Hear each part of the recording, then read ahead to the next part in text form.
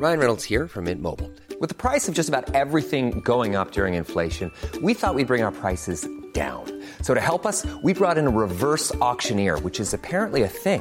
Mint Mobile Unlimited Premium Wireless. How to get 30, 30, bit to get 30, bit to get 20, 20, 20, bit to get 20, 20, bit to get 15, 15, 15, 15, just $15 a month?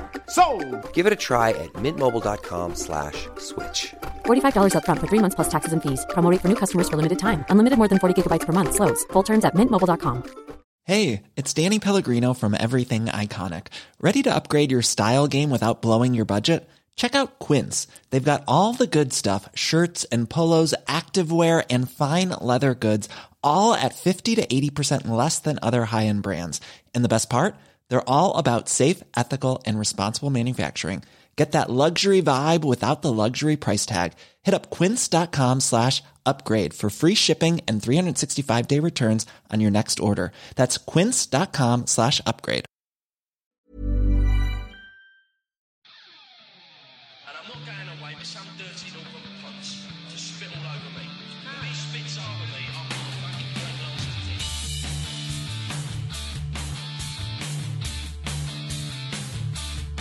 Ladies and gentlemen, broadcasting from beautiful South Bermondsey, this is Achtung Millwall.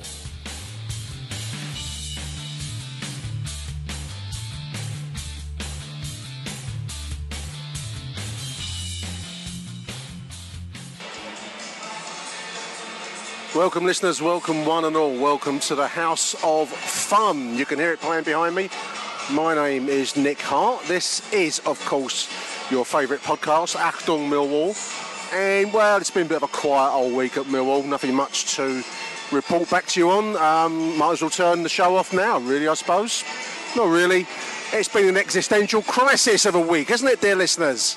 What with Wednesday night's dramatic Lewisham Council decision, some say it was a stitched-up decision beforehand, to compulsorily purchase the Millwall sections of the Dens car park land to be attached to the offshore-based multi-million pound, potentially multi-million pound renewal regeneration company that's going to transform South Bermondsey into New Bermondsey, into a kind of a second-hand version of Shoreditch, featuring all sorts of glossy glass-fronted buildings. And you can bet your bottom dollar loads of unaffordable properties for other people that don't come from Bermondsey to live in. Any road up. The council voted to go with renewal, basically overriding Millwall's own plans. This is seen as something quite catastrophic, potentially, to the long-term viability of our club in Bermondsey. On a serious level, Chairman John Berylson has come out and said that we need the ability to redevelop the Dens car park into our own properties, commercial, retail, residential, and thereby draw an income stream that may someday allow us to compete at the top table on the transfer market. Basically, if we don't redevelop that land, then we are basically down to the income drawn from match days within our beloved little stadium. There's a whole load of baggage that goes with that little, in a nutshell, rundown. Bizarrely, Wednesday night's Lewisham Cabinet vote was not attended by any of the Millwall top table. Peter Garston, our fan on the board, attended, along with the Blue Bus. Brave little Harvey Brown, our little mascot, was there. But strangely, and I can't give any account to you, dear listener, no one, it seems, from the club's hierarchy was there. All I can imagine, and I don't know, I'm not privy to anything, is they saw the Lewisham Quislings as a done deal against us already. They were never going to vote for us. As a consequence of the vote against us, 6-1 of the Lewisham Cabinet, the club is now going to appeal, and this goes to some kind of government public inquiry of some sort. Don't ask me what about and under what auspices. I'm no expert on the matter, but there will be a public inquiry now to review Lewisham's decisions. All I can hope, and all that you can hope as a fan, is that the club have some ace cards of some sort up their sleeve, legally or by any other method, really. It's not been apparent to us so far what there's a coherent strategy. We are hoping that one develops. Certainly a few of us, myself included, have been contacted by the DefendOurDen.com campaign, and I'm all in favour of it. Everyone should be. You should be too, dear listeners. DefendTheDen.com. Go on Twitter. Defend the Den. It's on there. It's online. It's a club organised campaign of some sort, and I am prepared to do whatever I can that will help or assist it. I can't think of what else we can do. But the thing that strikes me, and I'm no businessman, I have never made much money out of property, so what the fuck do I know? But multi-million pound deals, in my experience, as this South Bermondsey regeneration scheme is, tend not to be influenced too much by hearts and flowers being played by fans. So, you know, stories of community good deeds and all the great things that the Mill Community Trust does, all the great things that many of our fans do. They tend not to be swayed by such things. They tend to be swayed by cold, hard pounds, shillings and pence. As I say, what do I know?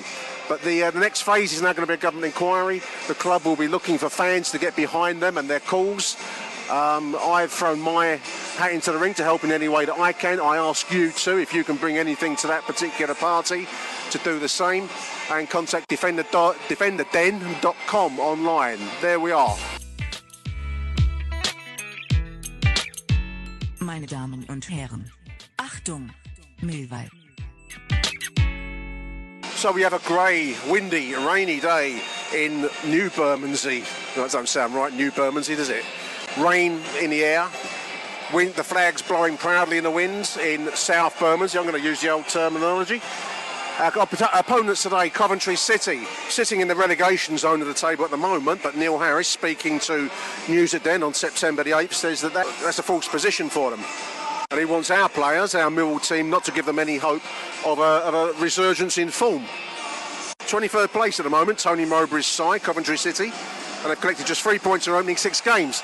Like yourself, dear listener, I'm always wary of any team that turns up here as cannon fodder, but it seems to be the script that everyone's written for Coventry City this afternoon. We shall see, shan't we? Let's have a listen to Super Smooth Dino standing, reading out today's team. These are substitutes, clearly. You knew that, didn't you? You knew that. Here we go. This is the Millwall team today, dear listeners. We're going to go with Dino. Go for it, Dino.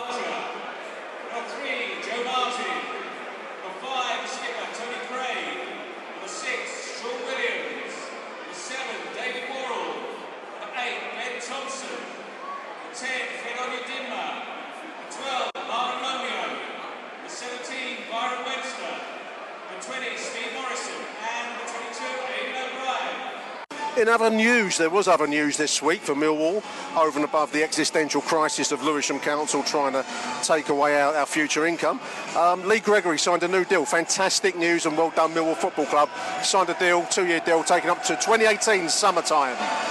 The 28-year-old centre forward's Millwall's top scorer last season, as you know, with 27 goals. He scored in the first game of 2016-17 to bring his total tally for the club to 37 goals overall, but a hip injury has limited his involvement so far this season. It'll be great to see him back in the fray soon enough. Rain pouring down now prior to the arrival of the two teams. The floodlights brilliant across the grey gloom of a humid September afternoon in New Bermondsey, South Bermondsey. Little pre-match tweet from Lions TV, Danny, who I spoke to last week on their YouTube channel. Danny tweets that he hopes that Neil Harris is seeing something in Fred that he's not, and he hopes he's wrong. I felt that Fred, when he came on last week against Bradford, actually looked more direct and more purposeful. First time for some while that I would say that about Fred. So it's going to be an interesting start today, see if he can do some damage by running at that fragile, we hope, looking Coventry City defence. It's going to be great to see him explode as a player, wouldn't it? Stefan Meinerhofer posts on Twitter, they're a vastly more old build than usual at the Den today. Each of a big baton swinging from their hips.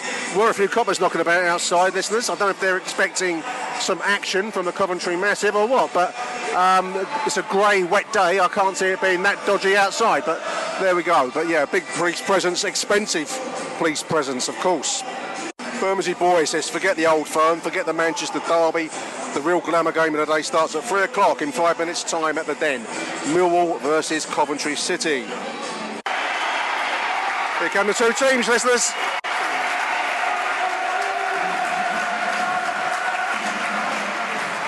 Coventry wearing a black shirt with red shorts, red stockings, with some red designs on the black shirt affair. Rather busy, I think, rather busy. Gok Kwan, my missus is watching Gok's rehashing, upcycling old shit, basically. He's got a whole programme series It must be worth a fortune turning out that old Tosh. My wife watches it, and it looks like Coventry City shirts have been upcycled from a formerly black T-shirt with now red stripes inserted into it somehow. Oh, it's good to be back after all that internet nonsense. I've been spending my time on Twitter on Monday, Tuesday, Wednesday, like I've got nothing else to do apart from watch Gok Kwan upcycling old shit. But that's all I've been doing, was tweeting, retweeting, defend Ad Den and say no to the CPO, all for what? For 6 quislings, the kind of people that would have collaborated with the Germans if they'd have taken over to vote against us on Wednesday night. But there we are. That fight is now over, dear listeners. It's now on to the public inquiry, whatever that may look like. I don't know what that looks like at all. But there we are. We've all got to speak in favour of the club and the good work it does. Just noticed Marvin Sordell, the controversial alleger of racial abuse here a couple of years ago when playing, I think, for Bolton. He's in Coventry colours today. Didn't he play for the Great Britain Olympic side and was rated as an England prospect at once upon a time? He's cased of the mighty fallen. I can guarantee he's going to draw some comment this afternoon, listeners. Away we go. Coventry kick it off, attacking the Coldblow Lane end in the first half. I always think there's 2 types of players. There's those that respond well to Millwall abuse and those that fold and hide.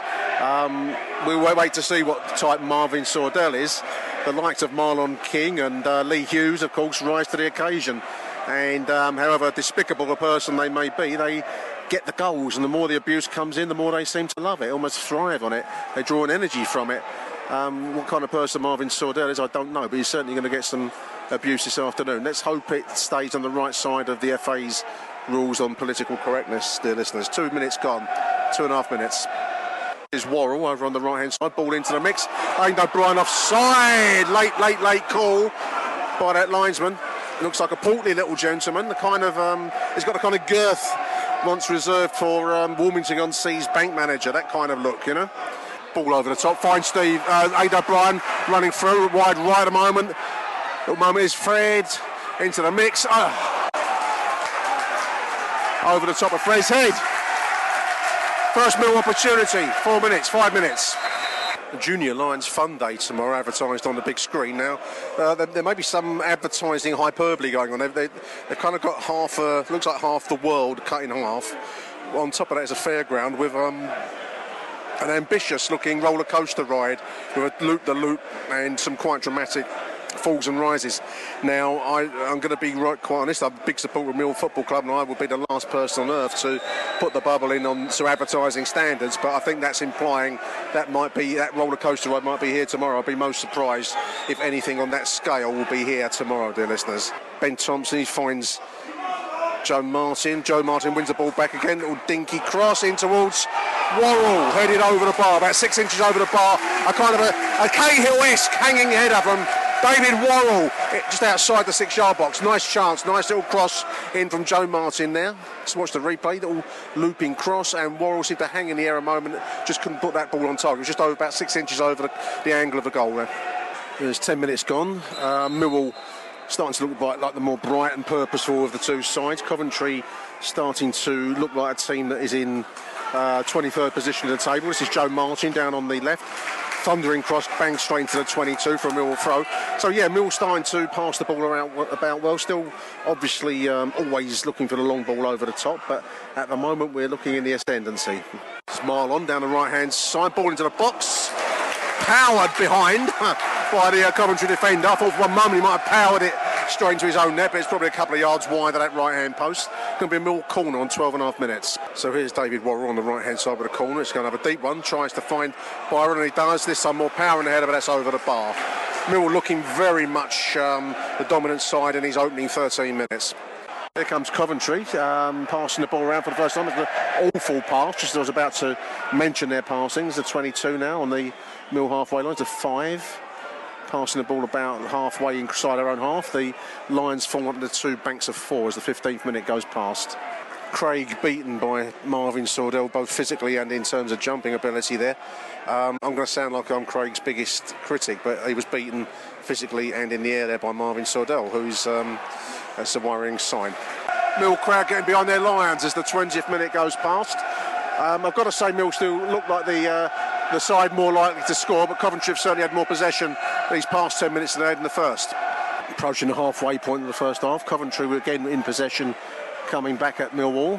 Again, no direct threat as yet from them, but much more passing.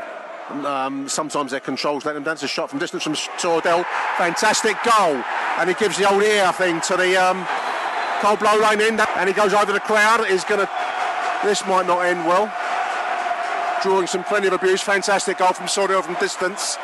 Bottom right hand corner of the net. 1-0 Coventry. Clearly Sordell is one of those players that responds to den abuse. Coventry again on the left hand side have a ball into the box that's headed back. I thought for a moment into danger by Joe Martin. Hump clear. Mill just sitting back a little bit. They just had the initiative taken away from them by that goal. I'm just looking a little bit ragged at the moment. And at the moment Mill just losing their way slightly as the 25th minute goes past us. Ludicrous moment, only at Mill, the ball's disappeared. I don't know who they're going to arrest for this. The ball seems to have gone down the tunnel, no one can get it back. Got to be careful though in case you find yourself in possession of a football down here, because the Metropolitan Police will arrest you for that if you leave the ground with it. Coventry are going to indulge in an exercise in time killing now. They've taken forever over this goal kick. It must have been at least a minute used up waiting for this goal kick to be taken, which it does at last. Strange chance there, sorry listeners, the microphone went into flap mode. Just missed an Aidan O'Brien shot on goal from at the edge of the penalty area. Had to take it first time, we're put wide on 32 minutes. Real chance for Mill to level the scores from a poor clearance by the Coventry goalkeeper. Real opportunity wasted, and I apologise to you for missing that. What can I tell you? I'll do better. It's one of my KPIs for the year to do better than that. It's a 22 on the right hand side. Their midfield just being first to the ball more often than they were in the opening phase of the game. We're just slightly being pushed out of the midfield section. We need to win more balls in midfield and get the ball quicker and earlier forward to O'Brien and Morrison. 43 minutes, Lions still behind. Probably going to need to have a bit of a rethink at half time. We're getting a little bit crowded out in midfield. Coventry playing with one striker, which is Sordell. Midfield consequently has 5 men in it, and we're just being a little bit outpassed at times. And because we're behind in the game now, we don't have our usual cushion of hitting them on the long pump forwards in quite the same way. They can sit back off of us. Here they come down on the left-hand side, ball into the box. There's 6 on the edge of the penalty area. He's back to goal, can't quite work the space. Mill draw a lucky break to bring it away. Poor ball, said Steve Morrison. He had no options on, so he played an anyhow ball there. An anyhow ball. My old Nan's expression there. Bit anyhow. There was Fred in a nutshell. He had a beautiful take and turn just inside the Coventry half, and then played an awful ball forward to nobody, to a Coventry defender, not nobody. Wasted all that good work. That was Fred's contribution in a nutshell in that half. There's a half-time whistle. Millwall 0, Coventry City 1 at the break. A disappointing half of football from the Lions, in all honesty. I've not been impressed. We've not shown enough energy and enough vim and enough pizzazz. We've looked a little bit second best in midfield. Fred, I'm sorry to say, it doesn't look like he should come out for the second half. I'd like to see Greg Wild come on in the second half, give us more width and more pace. He's put his foot in a couple of times, but then he's wasted the opportunity. Coventry haven't looked much. I think we're giving them more time and space than they deserve. A disappointing half, like I say. Meine Damen und Herren, Achtung, Millwall. Some half-time tweets for you, dear listeners. Mark Litchfield, always a voice that I want to hear. Not good enough, says Mark. Not good enough, Millwall. Not good enough at all. We let a clearly fragile side gain confidence and take the lead. Disappointing half, says Mark. Omar O'Neill says Webster gets ball, plays it long. Craig gets ball, plays it long. Stefan Meinerhofer says it's Nemo's revenge, meaning, of course, Marvin Sordell, who has an uncanny resemblance to Nemo, some feel. A million Mill set pieces and they take their one chance whilst Gregory languishes in the treatment room. Lions bite, says our half-time. Pinball 0, football 1. Depressing. Henshaw, 10 men with Fred on the pitch, he says. He's afraid that Williams and Ben can't play in the same midfield. Dan says, anyone fancy trying in this game besides Romeo and Thompson? Anyone? ? Omar, no speed to get behind the defence and no chance of winning a header, and yet O'Brien still leads the line up front. Much rather he was playing out wide, says Omar. Bermondsey boy says, it's bad when we can't take a throw in properly. Dan says O'Brien trying to run after the ball is the stuff of nightmares. learn to fucking sprint. Can you learn to sprint, Dan? I don't know. I think it's genetic, isn't it? It's genetic. But I know what you mean. If you thought the only way to get a more defined jawline with natural-looking results was through surgery, think again. Juvederm Volux XC is a non-surgical injectable gel filler that improves moderate to severe loss of jawline definition and can help you achieve natural-looking results with little downtime. Even better, this improved definition lasts up to 1 year with optimal treatment. No maintenance required. Improve jawline definition for a smooth, sculpted look with Juvederm Volux XC. For important safety information and to find a licensed specialist, visit Juvederm.com. That's JUVEDERM.com. Not for people with severe allergic reactions, allergies to lidocaine, or the proteins used in Juvederm. Common side effects include injection site redness, swelling, pain, tenderness, firmness, lumps, bumps, bruising, discoloration, or itching. There's a risk of unintentional injection into a blood vessel, which can cause vision abnormalities, blindness, stroke, temporary scabs, or scarring. Talk to a licensed specialist to find out if it's right for you. Ready to pop the question? The jewelers at BlueNile.com have got sparkle down to a science with beautiful lab-grown diamonds worthy of your most brilliant moments. Their lab-grown diamonds are independently graded and guaranteed identical to natural diamonds, and they're ready to ship to your door. Go to BlueNile.com and use promo code LISTEN to get $50 off your purchase of $500 or more. That's code LISTEN at BlueNile.com for $50 off. BlueNile.com, code LISTEN. Wow. Nice. Yeah. What you're hearing are the sounds of people everywhere putting on Bombas socks, underwear, and T-shirts made from absurdly soft materials that feel like plush clouds.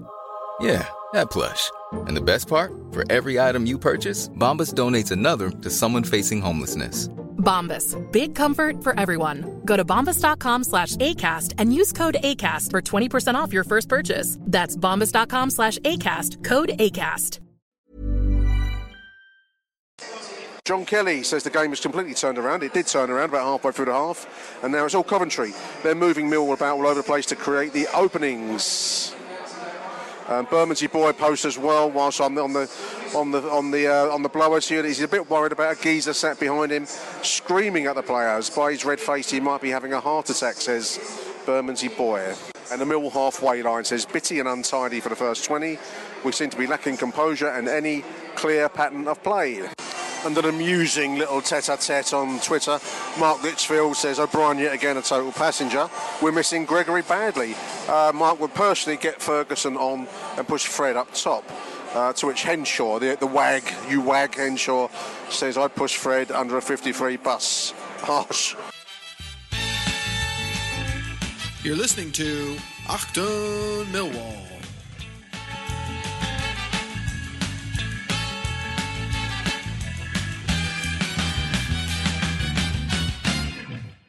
Away we go. Mill kicking now towards the Coldblow lane end in the second half. No changes in the second half. Clay Harris sticking with the 11 that did so disappointing in the first 45. 50 minutes goes past. The game has an air of scruffiness, akin to the rack of gold cloves you get in these charity shops. You get a sense there might be some quality in there somewhere, but it all looks a bit ragged. The seams have torn. You get a sense that moths may have eaten some of it. Is that kind of feeling to the game at the moment? Beautiful taken turn by Steve Morris, almost feeds Fred. Coventry defence rush it clear, just. 52 minutes. Shane Ferguson warming up down below me. I can't believe we won't see him at some stage soon. As it is Coventry corner. 13 taking, down below me. Into the mix, that's across the box. Oh, that's a screamer of a chance. Absolute sitter of a chance missed by Marvin Sordell. He scored the spectacular and missed the sitter. Earlier on in the game he scored from distance. That was bang plumbing goal. Awful defending by Millwall from a corner. Sordell presented with an open goal basically and put it wide. 53 minutes. Ball won by Ben Thompson. This is O'Brien, wanted far too long at the edge of the penalty area. And the ball is brought away by the Coventry defence. There was a moment there where O'Brien, on 55 minutes, had a chance to work some space and pull the trigger. He just wanted that fraction of a second too long. But the game has livened up somewhat, as you can hear behind me. This is one of those frustrating games where if Mill can get that goal, you get a sense that Coventry will crack. But at the moment, the pressure is on the lines to get the goal, and the longer it goes on, the more Coventry win free kicks like they're winning at the moment. which concedes possession straight back to them. 56 minutes. Slightly myopic referee, didn't see the shirt of Sean Williams being tugged there. I could see it from my seat high in the West Upper, but he didn't see it from 5 yards away. Make of that what you will, listeners. Well, I know we complain about referees week in, week out, but you see what you see, don't you? And here's Shane Ferguson as the 60th minute approaches. It's going to be Aidan O'Brien to come. No, it's Fred, sorry. Fred coming out. Ferguson comes in. Not been Fred's greatest game. The Fred question we might have to talk about later in the show. We'll be talking to Harry Warren after the break later. Fred hasn't done much for me in this game and has now repeatedly not done much for me. I think he's in a difficult position, might have to go out on loan. I don't know if that's still possible, but certainly at the moment he looks like a bewildered player at times.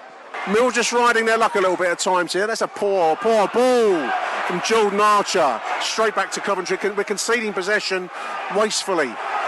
Invite them on to us. We're panicking as we're trying to put the ball long, trying to find our talisman, Steve Morrison. Byron dispossessed by Sordell, caught on the ball there. Here's the 11 on the left-hand side. He's looked a quite dangerous player, this 11. I don't like the look of him at all. He finds Sordell, that's going to scuff. Oh! Scuffed inches wide of the right-hand post. It's going to go for a corner. The Coventry corner. Millwall under pressure here. They're needlessly giving the ball away. They're giving Coventry time and space to have shots on goal. And as it looks at the moment, they're going to get a second very shortly if we carry on in this vein. Aisha Smith posts on Twitter that Tony Craig is making Marvin Sordell look like Lionel Messi. For fuck's sake, she says, he's useless. I don't know if that means Craig or Sordell. I think it might mean Craig because Sordell's not looked too bad today. Good goal in the first half, certainly. Halfway through the second half, there's a general malaise at the den at the moment. Millwall really have been poor in the game today. Since kick-off, Millwall have been poor. We haven't really improved in the second half to any great extent. Coventry passing the ball around us like Barcelona might do. Just to borrow Aisha Smith's quote earlier on, and at the moment it's hard to see how we're going to get into this game, which is extremely, extremely frustrating, given the bright start and given the week that we've just had. 69 minutes. Ben Thompson, ball out wide, right, finds Steve Morrison, wins a little bit of space. Crowd stand up around me, put Morrison into the box. 1-0! Beautiful, beautiful finish! Who got that? Flick finish on the near post! Fantastic finish! Who got it? I don't know who got it, I can't tell you. It's Worrell! Editor's interjection, it was, of course, Aidan O'Brien who got the goal, not like this silly sod thought at the time. David Worrell. Aidan O'Brien got a goal, just for clarity. On the right hand side, into the post. David Worrell! How could I miss David Worrell? Flick back heel with a near post. Beautiful finish. 1-0. Lions are back in the game. Game on. Beautiful finish. Almost back heeled in at the near post. Wonderful, wonderful finish. A real moment of quality. I was talking about quality in the second-hand shot, wasn't I? Well, earlier on, sometimes you dig through the old dead man's suit and you find an Armani in there. That's what we've got there, an Armani finish in a fucking second-hand shot of a game. 72 minutes, long ball forward, punted for by Jordan Archer. They're all over Steve Morrison. The referee gives you nothing there. All bouncing around the edge of the penalty area. O'Brien in the mix. Crowd into it. This is Sordell. We've got to be careful. Got ourselves back into a game that was drifting away from us. We don't want to let it go now. Number 10's come in. He's a bohemian-looking boy. He's got like almost a ponytail, I suppose. He has a slight feminine air to him. He was doing a bit of a disco dance routine in front of us earlier on, drawing comment from some of the chaps, and he's coming into the game now, number 10 for the Coventry. This is an overlapping run by Steve Morris on the right-hand side. Deep cross. No one there. There's Ferguson there, but it's cleared. Second line substitution. This is Ben Thompson leaving the pitch. Butcher comes in. New signing Butcher, Callum Butcher. Ben Thompson out, Butcher in. 76th minute. Little flick and turn by that feminine looking number 10. Put Tony Craig, Joe Martin, in a spot of trouble. They had to physically balk him, otherwise the man was away now. They're catcalling him, but that was a dangerous move by that number 10. The 11's coming out of the game. I thought he's been a dangerous looking player, that 11, coming out for number 9. In comes the corner, it's in swinging, bouncing around. Last ditch clearance there by Joe Martin. Hello. Bloke on the pitch down there. Bloke on the pitch. There's another bloke having a go now. There's a full-scale round. Mill on the attack. There's a full-scale brawl at one end. It's going to be a Mill corner down the other. What the fuck's going on? There's about 10 Coppers. 2 Coventry fans got on the pitch.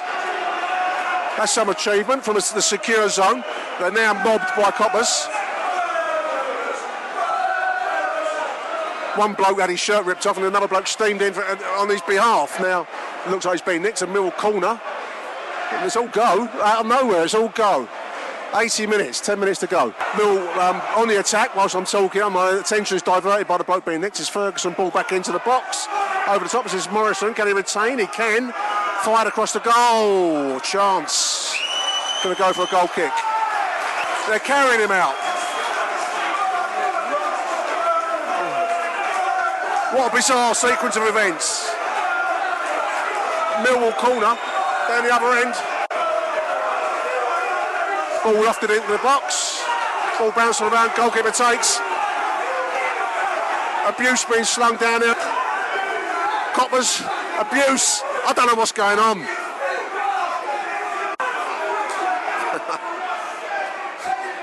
Wow. Like the olden days. Players get on the pitch, brawling. They must have got themselves in the lower deck and somehow made it on the pitch. Bizarre. I cannot tell you more about that than what I saw unfold before me. Editor's interjection number 2. In real time, I couldn't tell you what that was all about. I believed it was a couple of Coventry fans, as you can tell from the commentary. It turned out on Twitter afterwards it was a Millwall fan, which was a bizarre event in itself. Back to the action. Tony Craig, to give Tony Craig a shove. I think Craig might well take retribution on him. 81 minutes, 82 minutes. It's going to be a dangerous situation. Going to be a shot on goal. The 10 looks like Craig's gone back to have a word. Well, what a strange few minutes. Strange few minutes. As it is, Coventry have an opportunity for a shot, a distant shot on goal. The 10 looks like he fancies it as well, which gives me the collie wobbles. He's lining it up now. There might be catcalling this bloke, but he's got the air of danger about him. The number 10's line up to shoot. He does shoot. Fantastic save. Fantastic save by Joel Narger at full stretch. Quality strike. They're digging this bloke out for looking a little bit camp, but he looks a dangerous player. Number 10 for Coventry. That shot was on target and Joel Narger was at full stretch. Talking about blokes having heart attacks, there's a bloke about 5 rows away from me here with the kind of permanently angry expression of a man who's always raging at the world. He's been digging out the security team up behind us. I don't know what the score was with that intrusion on the pitch. I'm going to apologise. I didn't really follow a lot of it other than the chaotic melee that was going on, but a lot of angry words being slung up at the copper box behind me. Williams dips it forward, trying to find Steve Morrison, heads it back across goal, almost falls, bouncing around, it's on for the bar. I couldn't say on target, it was over the bar. Header from Worrell. No, Butcher, excuse me, Butcher. Philpott's in for O'Brien. He looks like he's hobbling slightly as he's leaving the pitch there, O'Brien. This 10 looks dangerous. I do not like the look of this 10. Outside the Mill penalty area, running at players.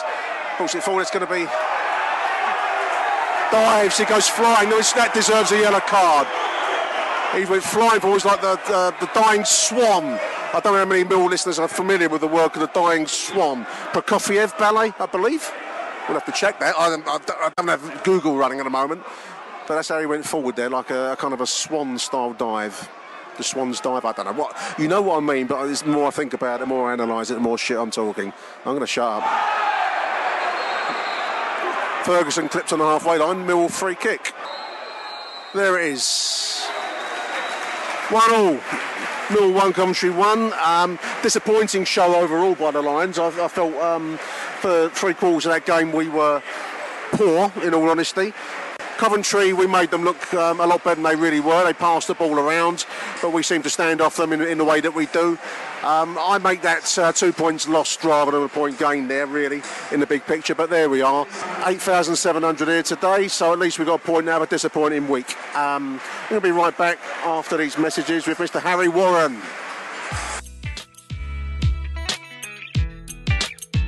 Meine Damen und Herren, Achtung, Millwall.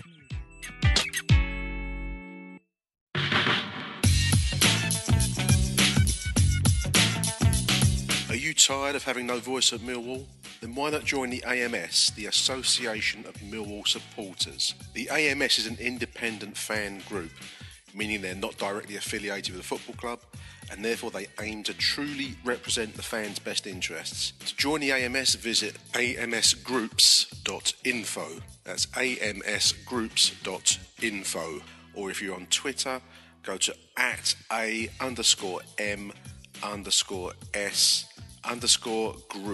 and they will be happy to answer your inquiries.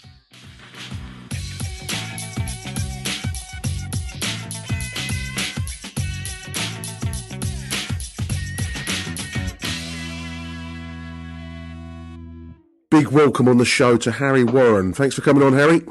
Thanks for having me, Nick. I've written down on my notes here, mate, that was a grey afternoon on a grey week for the club with a grey performance to match. It was it was a typically Millwall day in many respects, wasn't it, yesterday? Yeah, it was going back to the dark ages of Holloway and Lomas. It all seemed all right on the surface, and then you pick away at the paint, and suddenly it's rusted all the way fucking through. So, it seemed all right for about 10 to 15 minutes of the first half, because I thought we started out quite brightly yesterday. And then somehow we contrived to start letting Coventry knock the ball about like they were a League One Barcelona. And next thing you know, they're looking dangerous. And I'm like, how did we do this? I mean, they were 23rd in the table at the start of proceedings yesterday. I don't know if they're still there. I don't know. I think we gave them too much respect. I think we're giving teams too much respect at home to let them sort of play their style of football. Whether or not that's because we haven't got Gregory to sort of cut it at the source with Morrison, because well, I'm sure we'll discuss Aidan O'Brien, but I mean, I'm not his biggest fan, and if he contrives to play like that every week, I think his time's going to be numbered. Well, maybe if not from Neil Harris, but definitely from the fans. Although he did score, but people seem to be flattering him by the fact that he done one good thing in the game with 90 minutes. Yeah, I mean, there were two team choices yesterday that, you know, I struggled with, given that we've got youngsters sitting on the bench, and you're right, Aidan hasn't exactly shone this season. Neither has Fred. I mean, how Fred starts yesterday, I don't know, because he's in moments looked a little bit more dangerous. Well, not dangerous, that's the wrong choice of words. He doesn't look dangerous. He's looked a little bit more committed when he's come in during the course of recent games. But to start him with Ferguson and Greg Wild sitting on the bench, I struggle with. I think what I'm bobbing around here is that there's a post on the House of Fun that Neil Harris isn't a very good manager, and I don't want to believe that. I don't want that to be true, Harry, but I'm starting to wonder whether it might be true, because some of his team choices at the moment are beyond me. We have a captain that doesn't look good enough in playing terms and doesn't bring the spirit required that Neil Harris mentioned after the game to the table when it's needed on the pitch. I'm struggling with some of this stuff. I think Ferguson apparently had a bug, from what I saw on Twitter. Whether that's real or not, I don't know. So Ferguson's out, so that's one. But Fred Omnidimna is not a left winger. If we're going to play him anywhere, it's a striker. It's a ball over the top and let him run on. And he does. To be fair, the only times he looks bright is when the ball's in front of him. He's the opposite to O'Brien. If O'Brien has a ball played in behind him, he don't jump for it and he don't chase it. When Fred has a ball when we've got Fred up front, we seem to kick a ball at Fred and Fred wins the header. It makes absolutely no sense of what we're trying to do when we go forward. They're like almost in the wrong positions for each other, like for their game. Fred's the one that should be on the last man running beyond, with his pace to try and get in. And O'Brien seems to be away in the land of Nod. Fuck knows what's going on with O'Brien. I don't know. I don't know. I mean, we've mentioned him a few times. He's a player that struggles for a position. I don't see him as a winger personally, and I'm not totally convinced with him in the striking role. Although he did score well yesterday. It made me laugh because in real time I couldn't tell who it was who'd scored. I think I was when you listen to the live piece, I thought it was Worrell that got it. So I couldn't believe that Aidan O'Brien would be in such a position and finish it so well. But anyway, I'll amend that later. Top quality as usual. Top quality, yeah, that's right. Top quality research, and it was only after the game I found out it was Aidan O'Brien who scored. But hey, that's why you listen to the show, listeners, isn't it? No, I don't know. I think that our problem is that we've built an entire approach around two players, and that's Steve Morrison and Lee Gregory. So the long ball to hit Steve Morrison, Lee Gregory to be the ruthless finisher of the knockdowns.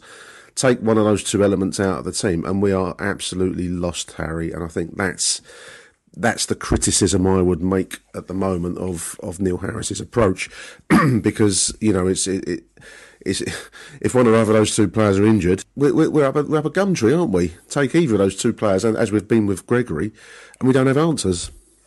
Yeah, I think you're right. The only thing is, I'm one of the people. It shames me to say, but I did go to the Checkatrade Trophy game. And without Morrison, I've got to be honest, without Morrison and Gregory, we fucking knocked the ball around like we were Brazil. I know we're playing an under-23 side, but we had Swadek, Nelson, it weren't our full 11. All right, we had to play 6 that had played, but due to the rules that then you have to play on a Tuesday at Mars on the weekend of the 7th, of the 9th, of the 12th, whatever the fucking rules of the bullshit trophy are.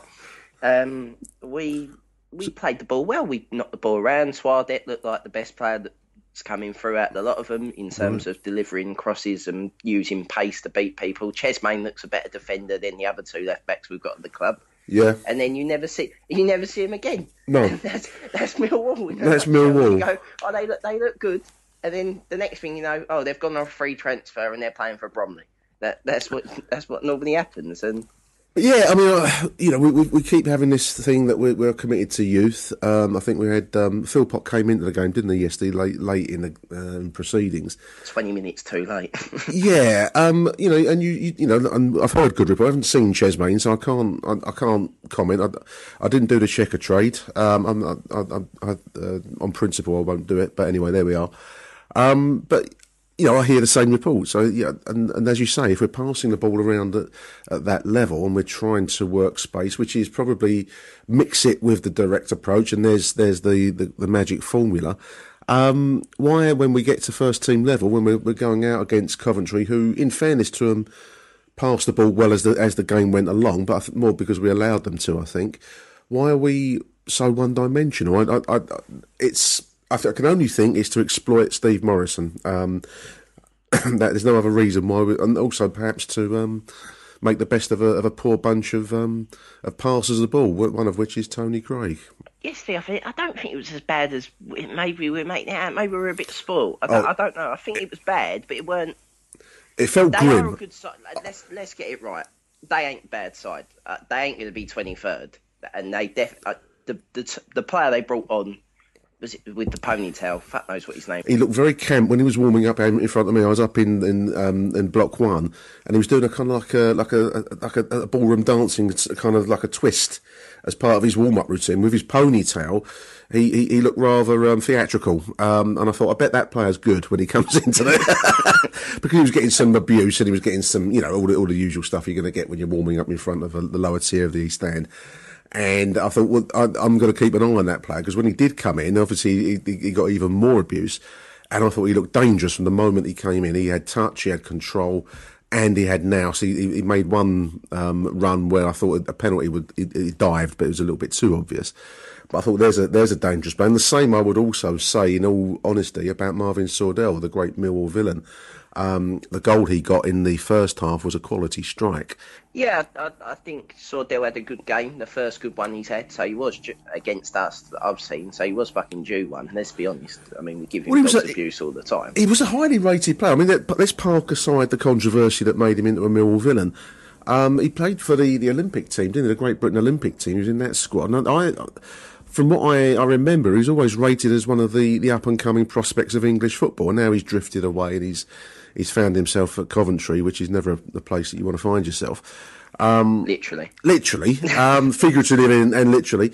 And he's in some respects, you say, it's a career that's going towards the the kind of dustbin. But when he shows it, he does show talent. He missed a sitter of a chance. I think it was in the second half.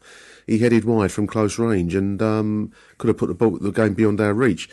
But I think that we allowed them to come into the game in a way that, with more leadership from the back and midfield, perhaps we don't seem to have anyone that takes the game by the scruff of the neck, apart from Steve Morrison. He's too far forward to influence those kinds of outcomes. Yeah, I think we had a sort of little boy lost moment today with our midfield, especially. I think Thompson first half was good. I think he sort of drifted out the game. I don't know. We're missing something, and that something I can't tell you what it is, but it is. We're leaking goals early on in games where we're not really under any pressure. I mean, last week against Bradford, we were unlucky with the sort of Archer pushed it out and it hit Webster. It could have gone anywhere and it just so happened to hit Webster and it went in. Yeah, I agree. This week, Sordell's turn on the half volley and smashed it in and he's fucking flew in. I mean, he's got, to be fair, Archer was on decent form yesterday. It wasn't like an Archer fuck up like earlier on in the season. He's beat Archer, and to beat Archer from there, there was a decent strike. I mean, you've got to do well. You can't take it away. I mean, I've got a few tweets I'm going to run past you here just to see how these go down with yourself and the listeners. Bloke called Winks MFC says, I'd rather have Alan Dunn back at centre-half than Tony Craig, and Morrison needs the armband back as club captain. Andrew MFC says the same thing. How Morrison isn't captaining this side is beyond me. Craig should leave the pitch embarrassed. And Omar Ronayne says, Steve Morrison bollocking all the players and then setting that goal up. Fantastic move for the equalising goal. Think of him, think what you want of him, but refreshing that someone cares. Come on. I'm wondering whether the spirit of the side, which I think is the kind of elusive factor X that you're talking about there, Harry, is that there's a captain of the side that probably, in playing terms, isn't up to the mark, and in leadership terms isn't displaying it possibly as a result. I don't know. Morrison is the de facto captain of that side. He was the bloke that created the situation that got the goal. And there's pictures of him afterwards where, there's an evident desire on his face to get something out of a game that was running away from us. And I think maybe there's an issue there. I think it's an issue that probably needs sorting at some stage soon. I mean, I didn't think Craig had that bad a game for him. I think I'm getting biased, actually. I think I'm getting jaundiced as I get older. I'm finding I'm going on about each week. I basically, after Wembley, thought he'd be out the club, to be honest. And he seems fitter. He does seem fitter. He does seem... I just don't like him at centre-half. I think I've got no problem with him playing at left-back, to be fair, because Martin's basically doing what Tony Craig used to do and getting away with it. That's as far as I'm... Tony Craig used to hit people. People used to think he was brilliant, a bit like Dunn. You either thought he was the worst football player in the world or you thought he was the best football player in the world because he hit people. And that they're just a polarising opinion Millwall player. It's like Peter Williams. People think he's the wand or they think he's a wanker. It's one or the other. It's just we're so polarised. We can't. It's just fucking. It's Millwall, isn't it? It is Millwall. It is Millwall. It is Millwall. I mean, it is bipolar. We are on some kind of spectrum of some sort as a club and as a group of fans. I think I couldn't make head and tail of the bizarre incident. There was a fan that got on the pitch. In real time, I could only presume it was a Coventry fan that got downstairs. But then I think I read afterwards it was a Millwall fan that got into the lower tier and wanted to single-handedly take on the entire away end. I think before getting swamped by coppers. A couple of problems. You need a couple of siege towers or something. There's a lot. I never understand that. They're in the top tier. What are you going to do? I don't know. I mean, there was a huge police presence there yesterday, which struck me as I turned the corner coming into Zampa Road. I don't know whether that's relating to the council decision that took place during the course of the week, whether they're expecting there to be something. I don't know. I'm still discussing my crowdfunding idea. What was that? We're going to buy a load of police horses just to see what they'd actually do if they'd cavalry charge a load of police horses. Waterloo style. Just get that. No, I don't know. I mean, the whole club feels slightly adrift at the moment. What with the whole council decision in the week going against us, and I wrote a little piece on our blog yesterday. Because I struggle with huge amounts of what the club has done or not done in this situation. We're all being called upon to show our true loyalties to Millwall Football Club, whilst at the same time our football club doesn't show up at the so-called critical night on Wednesday night, apart from Peter and the Blue Bus and some kids from the Lions Centre and little Harvey Brown. I mean, you think, well, we employ a chief executive. Isn't that a big night where the chief exec goes along, Harry? I'm no businessman, but I would have thought that's his night, isn't it? I thought it was the chairman's night, to be fair, but I mean, it kicks off this weekend, so fuck that. I don't know. There's much that's amiss. I mean, you've got Andy Ambler moving on like one of the, as he's been described, a sinking ship, and all the rats jump off of it, don't they? He's got a job with the FA doing some nonsense there. I don't know what he's going to do. He'll say that Wayne Rooney can play centre defence. That's the next thing. The whole thing feels adrift and leaderless, and yet there is always this kind of hint that there's promise beneath the surface. Maybe that's the ultimate Millwall dilemma. I don't know. There's always promise just below the surface, and it all seems to be going wrong on top. Beautiful goal yesterday. Beautiful goal. I thought that move was. I've written there the one shaft of light in the deep coal mine, like you're down a Chilean coal mine, and there's suddenly a little shaft of light that illuminates and gives you hope. Was that move from Morrison on the right, and the ball into the box, and then beautifully flicked home, as I now know to be Aidan O'Brien, not David Worrell. I thought that was a fantastic move, and our one little jewel from a desert afternoon, really, Harry. Yeah, it had to be God Boy score it, didn't it? God Boy score. Fuck me. He's spending far too much time in Essex with his girlfriend from Brentwood. I'm telling you, it's the only... I live in Essex, I know what they're like. I'll go to work, I'll make sure my hair looks all right. God bless, good night. That's it. I don't know. I fucking hate him. For everyone... Do you really? I fucking hate Aidan O'Brien. I think he's... got all the talent in the world and all the fucking effort of like the kid at school who thinks he's too cool, comes in his leather jacket and his shades and walks around like I'm the bollocks. I got told off online for wearing a leather jacket last week. I did that little YouTube clip with Dan round the back of the Coldblow Lane end, and people, I had my leather jacket on, which I didn't realise was any kind of statement. It's just my leather jacket, And I'm being told I'm on the turn or something, like I'm some kind of Shoreditch art house pub hanger about, but yeah, you got to drink trendy bitters and there we are. Grow a beard. Well, that's got slagged off for that as well. That was another thing I got slaughtered for. Ben Thompson had a funny game yesterday. I didn't finish on the kind of the better players yesterday. I thought Ben Thompson had a decent game, but he got substituted by Butcher. 76 minutes. I was reasonably impressed with the 14 minutes of Butcher we saw. 19 minutes of the extra time. But I'm not sure that the midfield is a problem because I can't see who's going to... There's a role for Williams, and Thompson and Williams don't, in the popular idea, don't play well together. So maybe it's going to be a Butcher-Williams midfield at some stage. I don't know. Nah, it should be a Thompson-Butcher midfield. Thompson. Not Williams. You're not a Williams man, are you, Harry? You don't. I'm not a Williams man unless the game's in front of him. I don't think he plays well with his back to goal almost. But Thompson wins. If you watch, Thompson wins sort of 50-50s that somehow manage to go into a long ball over the top and we score from them normally. Yeah, whereas Williams seems to only be okay if everything's at a sedentary pace where we can sort of play out and spread the ball and whatever, which is fine. I mean, there is a role for him at the club when we're maybe playing sort of a team that is a bit shit. But when we've got to go in and battle, Thompson's the one I'd want to go to war with. Let's put it that way. The whole fucking Leeds shit, Harry. I'm not seeing we made Coventry look good yesterday, didn't we? Bradford looked all right. Bradford looked okay, didn't they? Yeah, the old league shit. Apart from the last two teams we've played, the old league shit. Right. True. I'm going to close out today's proceedings. I just want to say a thank you and yet another goodbye, actually, to one of the club staff, Billy Taylor, who's leaving Millwall.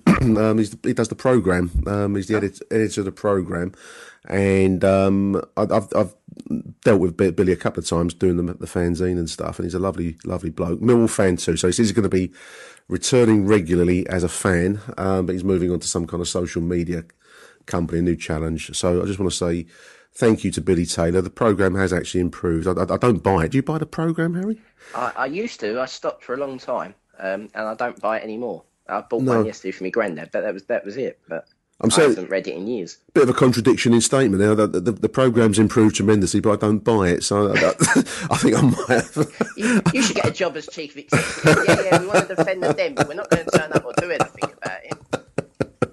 Really, have you ever thought of a role in chief executiveness? Well, you know what? They've got this new bloke lined up, Steve Kavanagh, and I thought, well, actually, there's plenty of talent. In all seriousness, there's plenty of talent around our fan base, and having seen what we've had over these past few years, I can't believe that we wouldn't get a far more committed chief exec just by advertising in our programme to our fans for someone that can do the role. And you've got to be part politician and part, part businessman. You can't call people cunts on Twitter and basically. You can't do that. You can't do that. We do have fans, and I'm discounting myself. We do have fans that can get through a conversation without the use of the C word. There are. I've met them. There are intelligent people out there. But I thought, well, actually, that they've tapped up a bloke already. Some guy from Southend who apparently is a West Ham fan. So that's good. There's a start. That's number one. One on what you want to hear, isn't it? I mean, I suppose being chief exec is a neutral role. You don't necessarily want a fan that does it. I don't know, but being a fan, if you also know the business world and how football operates, and many do, would be a great advantage, I would think. So, I don't know. I found that. Andy Ambler's moving on. Fine, that's sayonara. Off into the distance he goes. But what the recruitment process, such as it is, seems a bit like a stitch up to me. Yeah. I think we should have gone and got Karen Brady because she knows how to deal and get stadiums for nothing. So maybe we can get a stadium for nothing because they want to get us out the one we're in now. So they do, don't they? I mean, I wrote a little piece on the net talking about this new Bermondsey, or South Bermondsey as it is in old money. It's now going to be called New Bermondsey. With hipster beards included. With hipster beards, and basically the whole area is going to be revamped into just yet another take on all of the other developments you see around London at the moment. There's not going to be anything terribly different there. The role of the ground in the middle of all this is got to be someone that's sometimes going to say, well, look, there's a really disruptive, really horrible football club right in the middle of this. I know what you mean. Multi-million. A nice family club. Well, we are, but we also know what comes with the turf. Why don't we relocate that football ground to some other place out at Ebbsfleet or somewhere like that? Gravesend, the end of the world, Dartford or someplace of that ilk. And there's a hugely valuable piece of real estate sat there with the whole stadium and the pitch and everything that goes with it. So that would be my.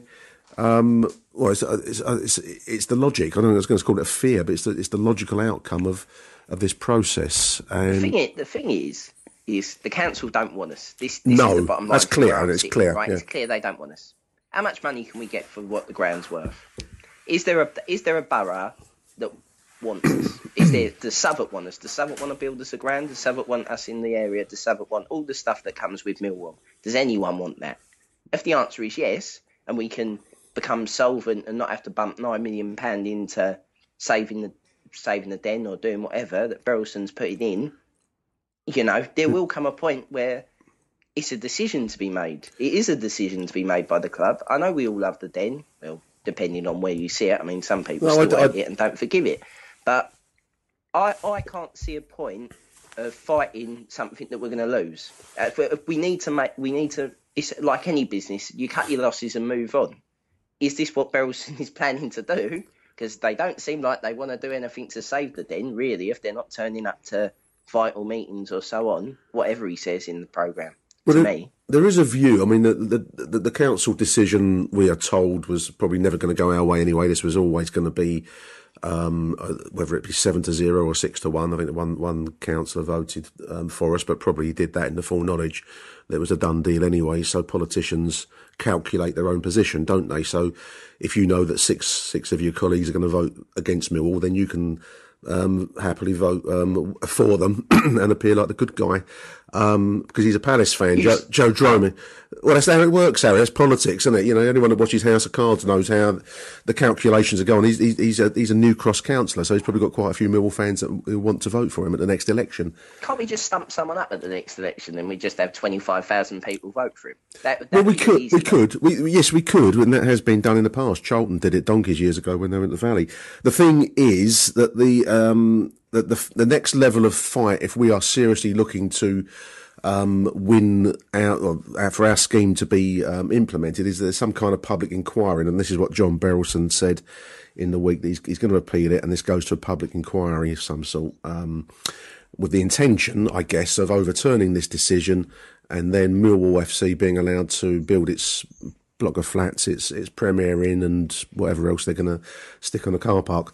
And that's fine, but I think also the decision to appeal, it also drags it out, and it's a negotiating point on the very point you've just made, which is what if that we can get value for the remainder of the lease to relocate somewhere else? Because I mean, let's be honest, there were 8,500 turned up yesterday at the Den. I think. Where were the 45 that went to Wembley? That's what I want to know. Well, would any more turn up if we were relocated to? Oh, I don't know. I can't imagine Bromley Council ever wanted us, but somewhere out in the heartlands, out in the kind of the south east London, Bromley, Bexley, that kind of somewhere like that. Yeah, would more turn up? I don't know. I don't think they would personally, because I think that the loss of identity for the club would be catastrophic. Whether any more would show up if it was built on the A20 at the golf club there, the driving range or something like that, I don't know, or Cray Wanderers ground if it was rebuilt or something of that kind.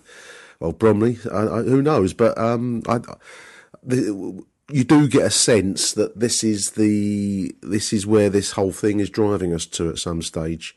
And the club won't say that, and no one's going to say that, but that's why we have shows like this, Harry, to say these things, because I think that's where it's leading us. I think we're banging trouble with all this, and there's no. I mean, it's even to a point where the fan base, as you said, you're getting 8,000 over there. Now, to me, the Tuesday night games, when we were sort of during the 6 weeks holiday at the very start of the season. Yeah. As soon as you went back to school, as soon as the kids went back to school, knowing that the kids were all going to be in a captive audience of 5 days a week, the club should be giving that. You've got to open the stands anyway.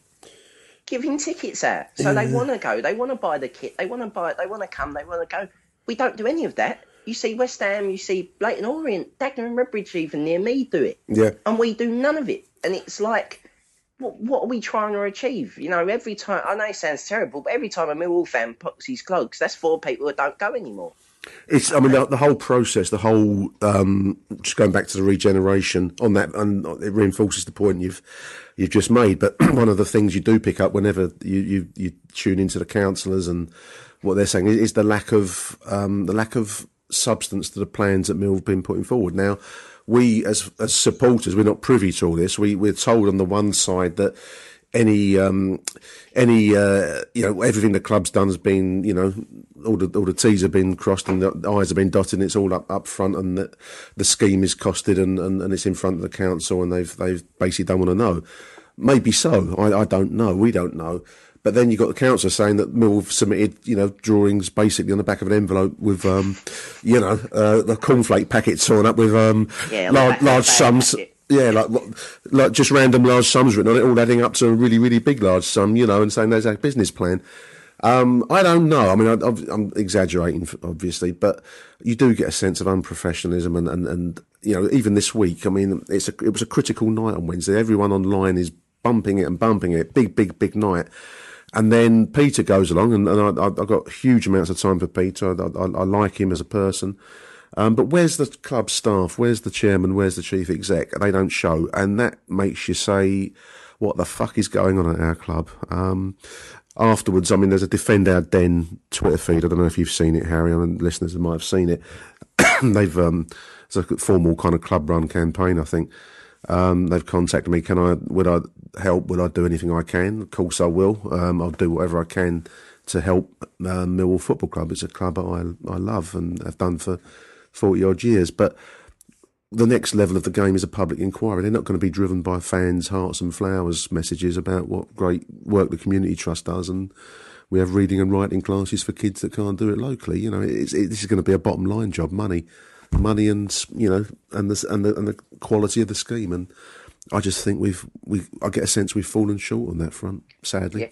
Yeah, I think we missed the boat when all this Surrey Canal was being sorted out before with the new bit of railway and Silwood being done up and around that side of the ground, and it's all been coming. Yeah. It has been coming. It's not like the rest of London hasn't moved on and the club should have been going, well, they are eventually going to get to us. It's £500,000 for a flat down the road from the Den. Absolutely. And that is the bottom line. We are an oasis of South London that hasn't been touched, and we're the next on the list that they want their money from. And, unfortunately, our chairman or our chief exec or someone at the club hasn't read the warning signs, and now we're paying for it. Absolutely. Whether or not they say they've put plans down or whatever. I mean, I've got to say this, I do feel sorry for the poor woman. I can't remember her name, but the woman who was offered £58,000. Yeah, no, they're stitching up, they're striping her big time. But that's what they do. They're called Renewal, and they're a regeneration company, Harry. And they make big money by buying things cheap and selling them fucking expensive. That's how they do it. That's the nature of the beast, isn't it? That's what we're up against. And I just feel like we had Nemo on the pitch yesterday. We're like little Nemo with the sharks chasing after it in those Disney movies. You know, that's Millwall. You won't know any Russians we can talk to. We could do a Russian owner or someone who just owns everything. Some wayward Middle Eastern dictator with an oil fortune. That's what we need. Maybe we should chuck some Roman coins into underneath the Den Cath or something. So when they go down to dig the foundations, there was an old Roman settlement here. We've got to stay away. We can't do nothing. Chance would be a fine thing. Yep. That's a depressing way to finish the show, but there we are. Thanks for coming on the show, Harry Warren. And let's hope next week we're away at Southend next weekend, and let's hope for a better performance there, and maybe 3 points. Nice bit of Jolly Boys next week, hopefully. Well, let's hope so. all the best, Harry. And you, mate. Bye-bye. And I'm not going away with some dirty northern cunts to spit all over me. When he spits over me, I'll put a fucking great last dick.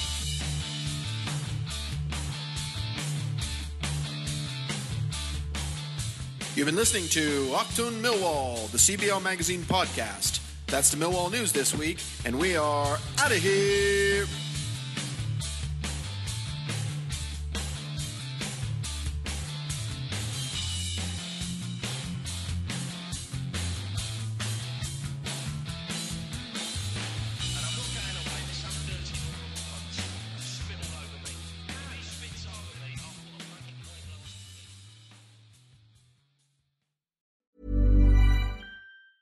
Even when we're on a budget, we still deserve nice things. Quince is a place to scoop up stunning high-end goods for 50 to 80% less than similar brands. They have buttery soft cashmere sweaters starting at $50, luxurious Italian leather bags, and so much more. Plus, Quince only works with factories that use safe, ethical, and responsible manufacturing. Get the high-end goods you'll love without the high price tag with Quince. Go to quince.com/style for free shipping and 365-day returns.